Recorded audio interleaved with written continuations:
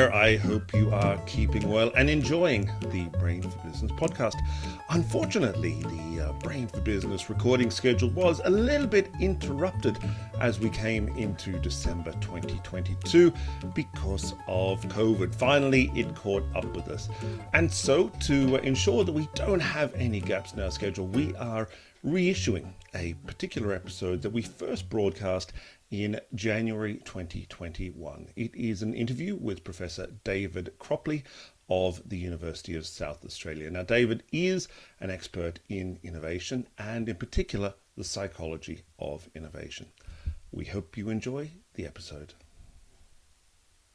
Welcome along to the Brain for Business, Brain for Life podcast with me, Lawrence Nell, where we take the lessons from evidence-based academic research, most particularly involving the brain and behavioral sciences, and translate them in a way that is accessible for leaders and organizations. I'm particularly delighted to welcome to this episode of Brain for Business, Brain for Life, Professor David Cropley.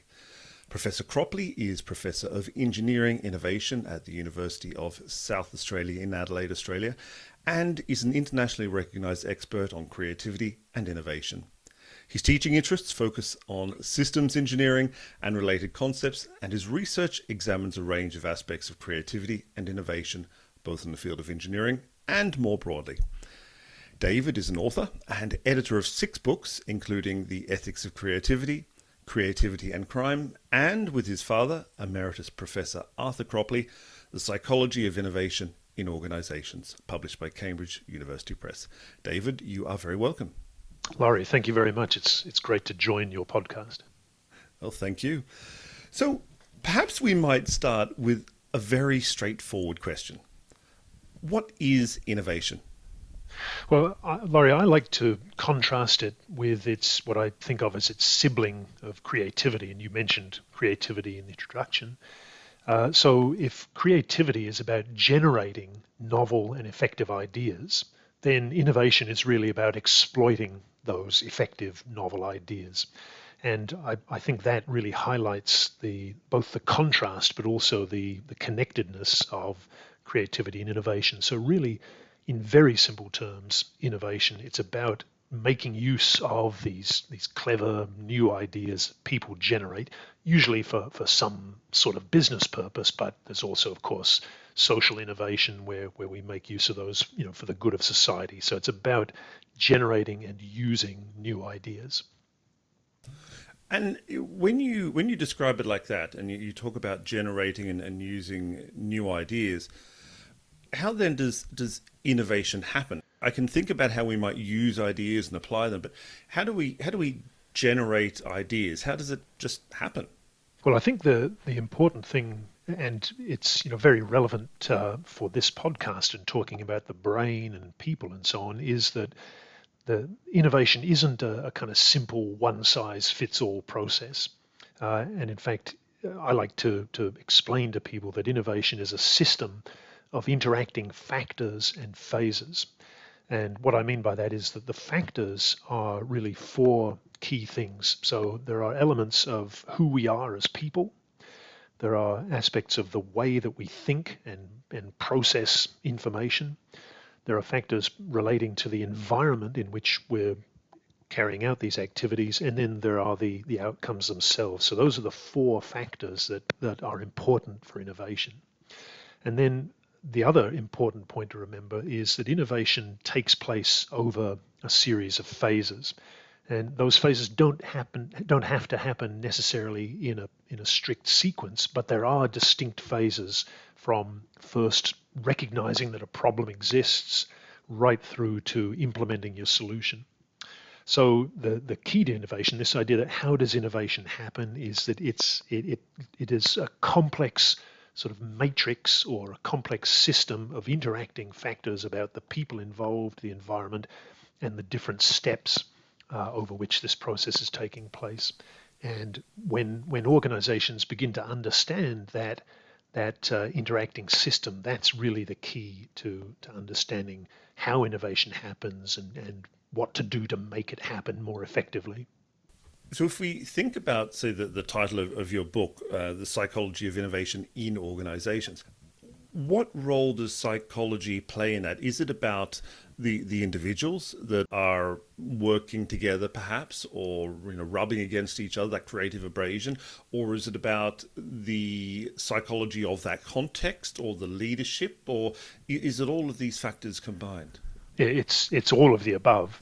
But I think that what makes it fundamentally psychological in nature ultimately comes back to the fact that people are at the heart of it. So, whether you're talking about an organization or a team, of course, those entities are ultimately made up of individual people. And really what makes it fundamentally psychological is the range of factors that I mentioned a moment ago. So when we talk about the person as a key factor in innovation, what I'm talking about there are the attitudes that people have, their behaviors, their psychological dispositions, or let's say personality traits, their emotions, and so on. And all of those things play a role in dictating whether or not we can be creative and innovative, and how that gets expressed. The process that I mentioned before, that comes back to how do we think, and there are two fundamental contrasting thinking styles that are important for innovation. One is the idea of divergent thinking, where we generate lots of new possibilities. The converse to that is convergent thinking, where we're focused on finding the right answer. And the third factor that really makes it psychological, but ties into teams and organizations, is the environment itself. And what we mean by the environment in this case is the company culture, the working environment, the resources that are available. So what makes innovation basically psychological is that it's a function of who we are as people, it's a function of how we think as individuals, and it's a function of how we interact with each other in an organization. And that, as you mentioned, also brings in leadership and management and related things. But ultimately, it's about people doing things together in teams, in organizations, that is the core of innovation. You mentioned their personality.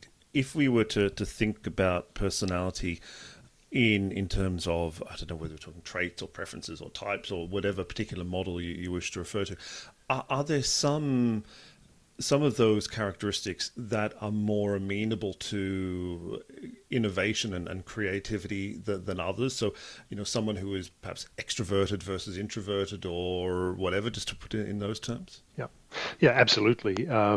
And certainly, well, because creativity, of course, is about generating the ideas, and innovation exploiting them, then if we go back to creativity for a second, the source of these ideas and solutions, we know very, very precisely that there are certain personality characteristics or traits that are strongly associated with creativity. And one of them in particular is the trait of openness, or openness to new ideas.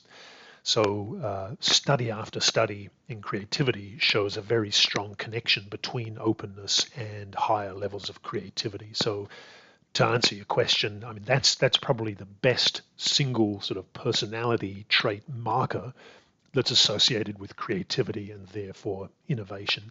However, having said that, because innovation is more than just generating the ideas and it's implementing them as well, then there are, depending on the stage of the innovation process, there are other personality factors and so on that come into play as well. For example, sometimes once we've generated an idea, developed a possible solution, we've got to implement that solution and basically get it out of the door. Then there may be other personality traits that come into play there. The ability to kind of meet a deadline and focus and so on. So another interesting key to innovation is that there's no single trait or characteristic or factor that is universally important for innovation. It depends on the stage of the process that you're in. And does that also apply when you're thinking about those alternating phases you mentioned of divergent and convergent thinking, that different traits and characteristics are more suitable or applicable at each one? That's right. So, if you take a stereotypically let's say, divergent phase of innovation. So let's talk about the phase of idea generation. Then that's a stage that we need to engage in at some point in the innovation process. We know what problem we're trying to solve, and we're ready to generate ideas. Now that's a phase where, in terms of the sort of psychological dispositions, people need to be thinking divergently. They need to be generating lots of ideas. And that means that in parallel with that, they've also got to have the support within the organization to do that. So the environment needs to be of a certain type where people have sufficient time and resources to actually engage in that idea generation process. So in that idea generation stage, you have a kind of profile where the ideal is a person who's open to new ideas, motivated, and so on, where they have good divergent thinking skills, and where the organizational environment supports that particular activity.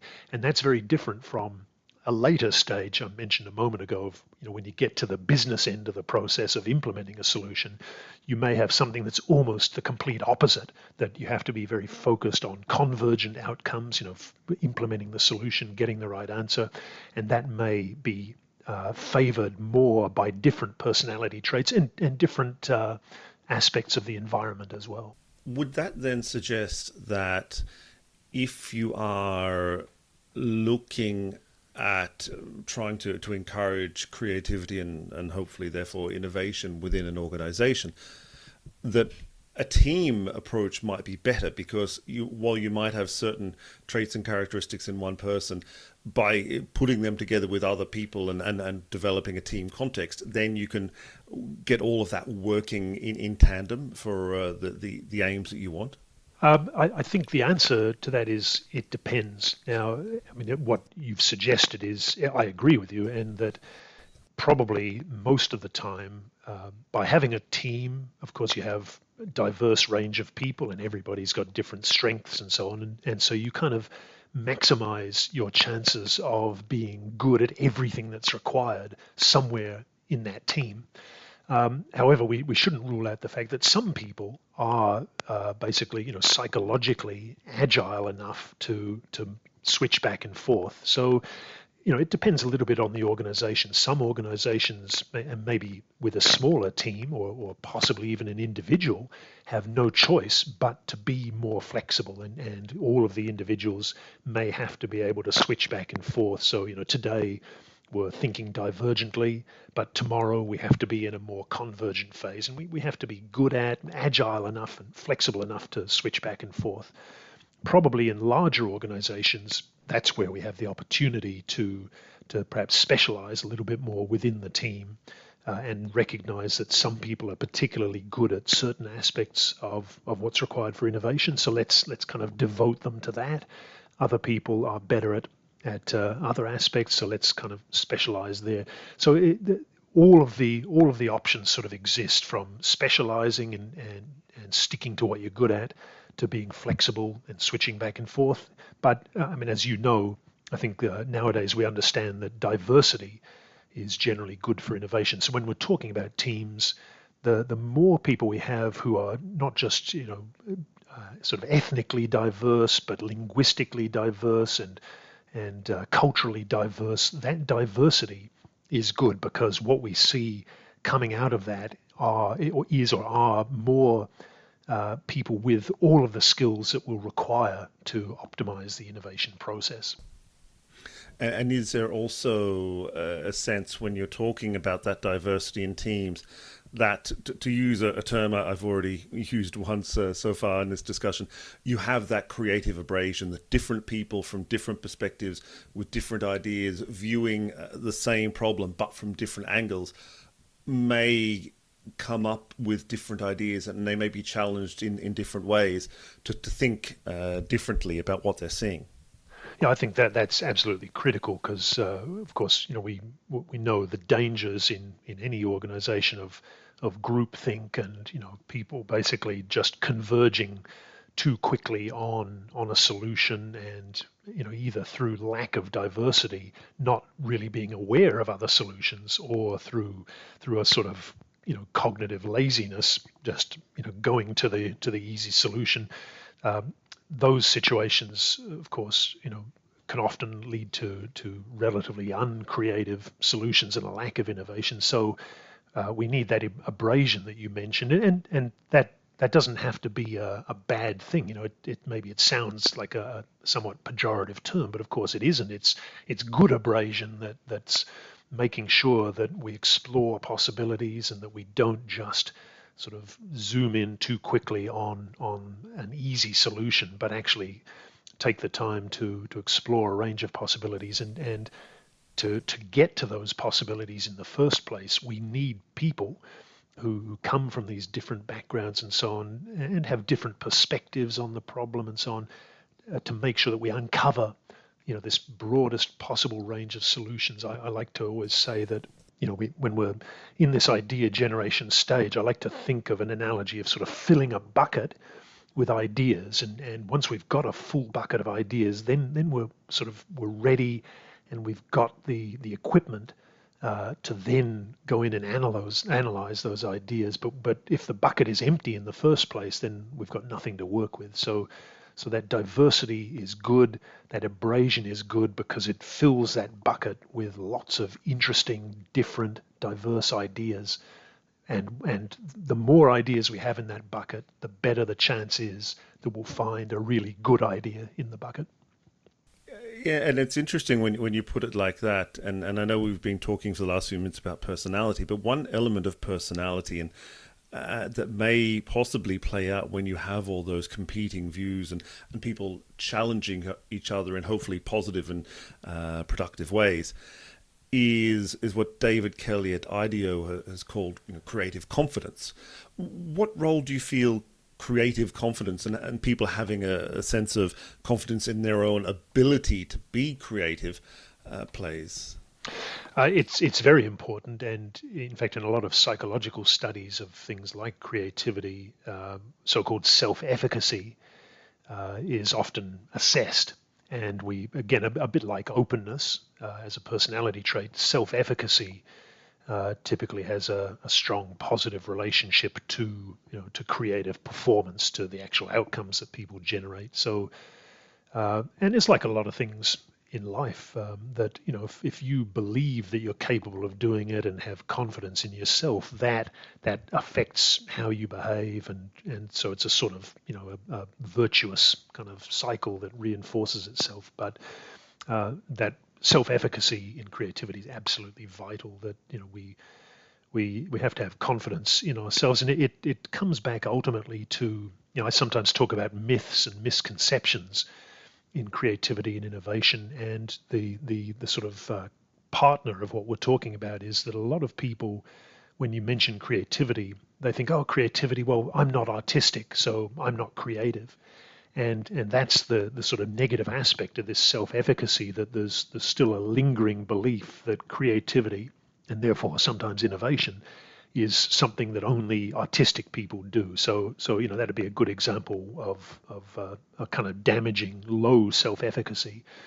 So what we often have to do is start by reminding people, creativity is not just about painting pictures and writing poems. It's about solving problems, and most people do that in their jobs. So you can instantly sort of remind people that they are probably more effective at creativity than they realized, and then sort of work on building that up, precisely because self-efficacy or creative confidence is important to this process.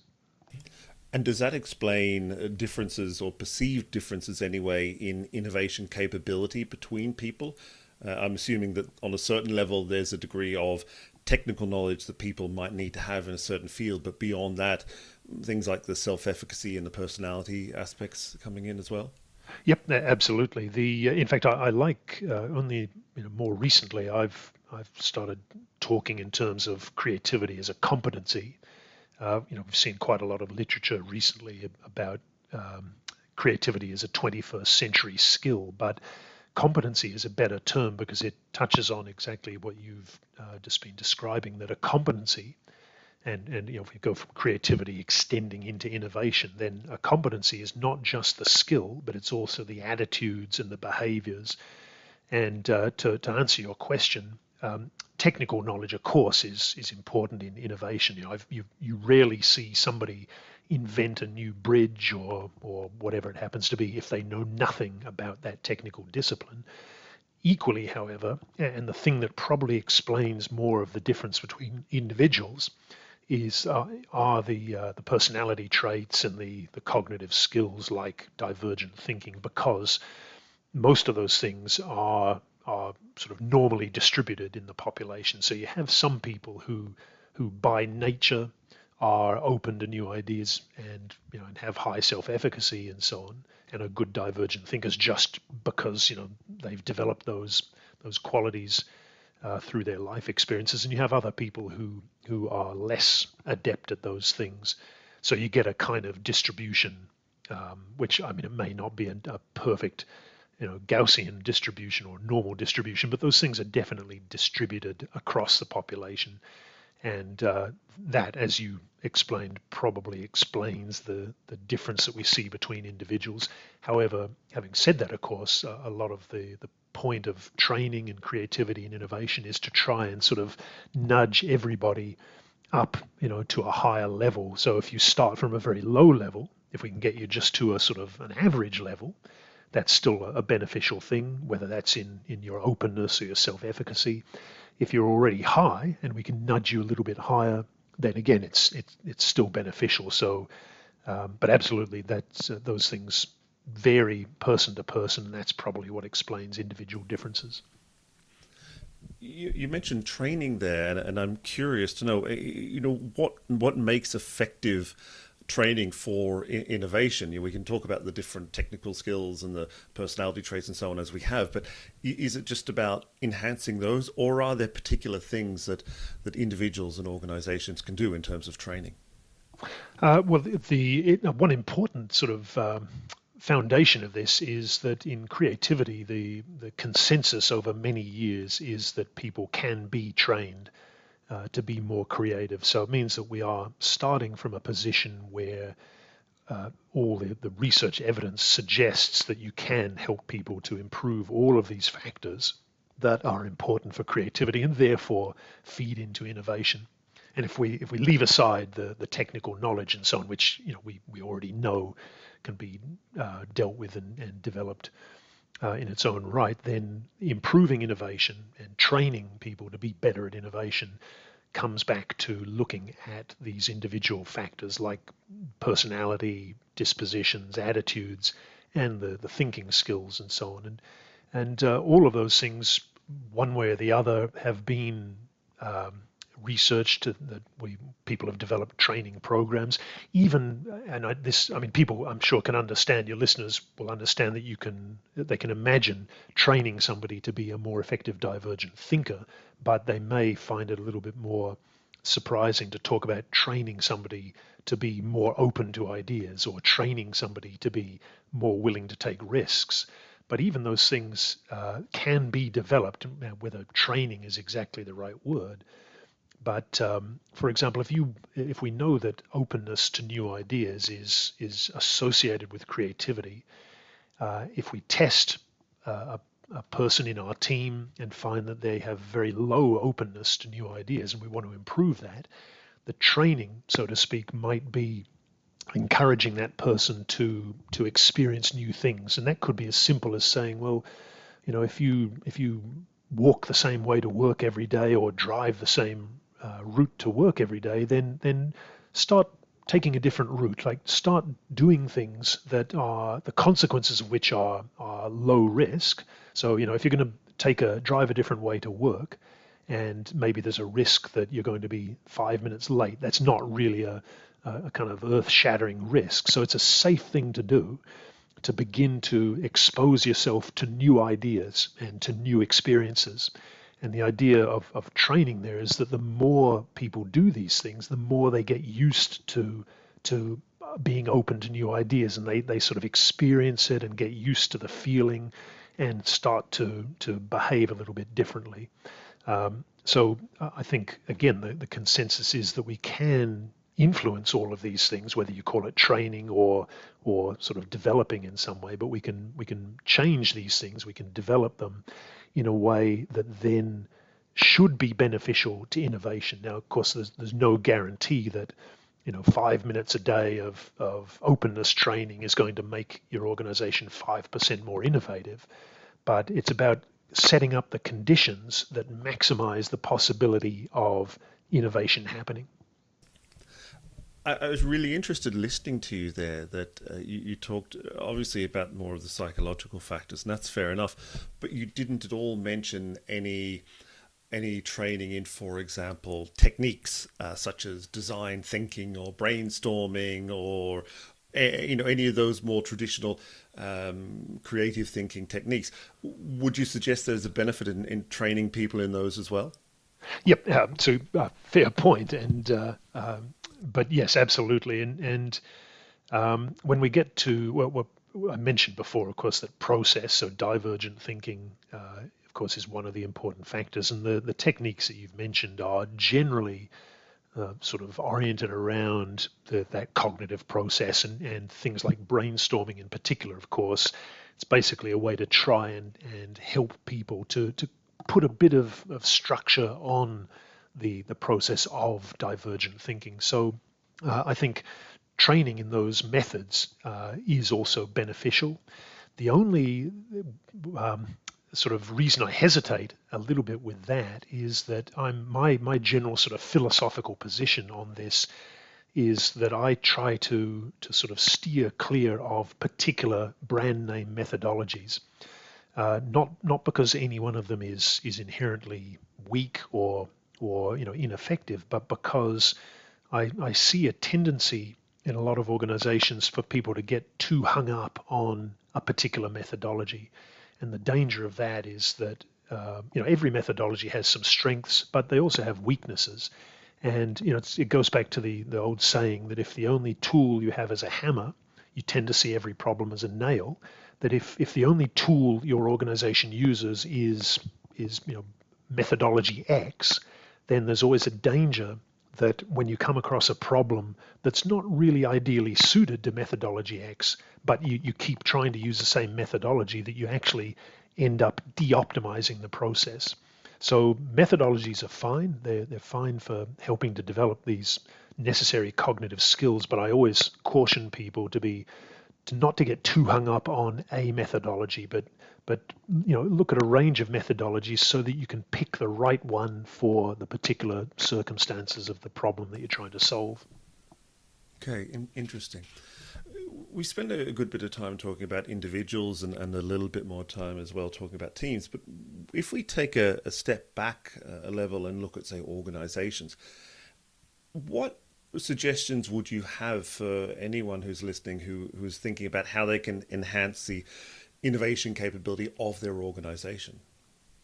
Well, my message is always, that it comes back to this system that I mentioned of the factors of personality, cognitive processes, and the different stages. But for enhancing innovation in an organization, I think really the critical thing is first understanding what are the factors that affect innovation and how do those factors come into play at each stage. So I in my book, you've probably seen, but I always sort of think in terms of a kind of matrix of the stages and the corresponding factors of person, process, and so on.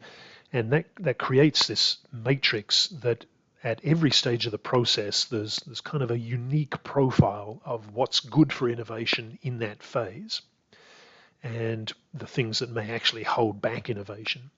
So for an organization to improve its capacity for innovation, the people, the leadership in that organization, I think benefits when they understand that innovation is not a simple one-shot or one-size-fits-all process.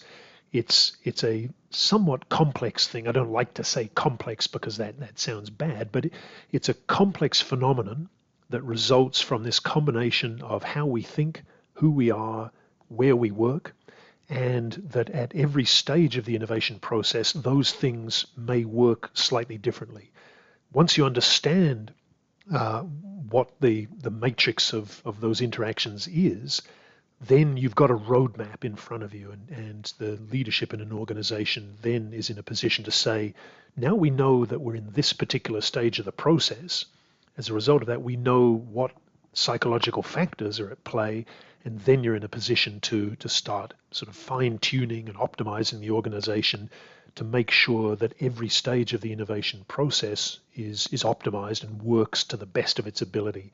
And whether you do that by having a team that is very flexible and can switch and sort of change itself to optimize itself to the conditions needed in each stage, or whether you find the right people and in each stage you put the correct optimized people on the task. The key is having this roadmap in front of you of knowing what do you need to do at each stage of the process in terms of those psychological and organizational factors.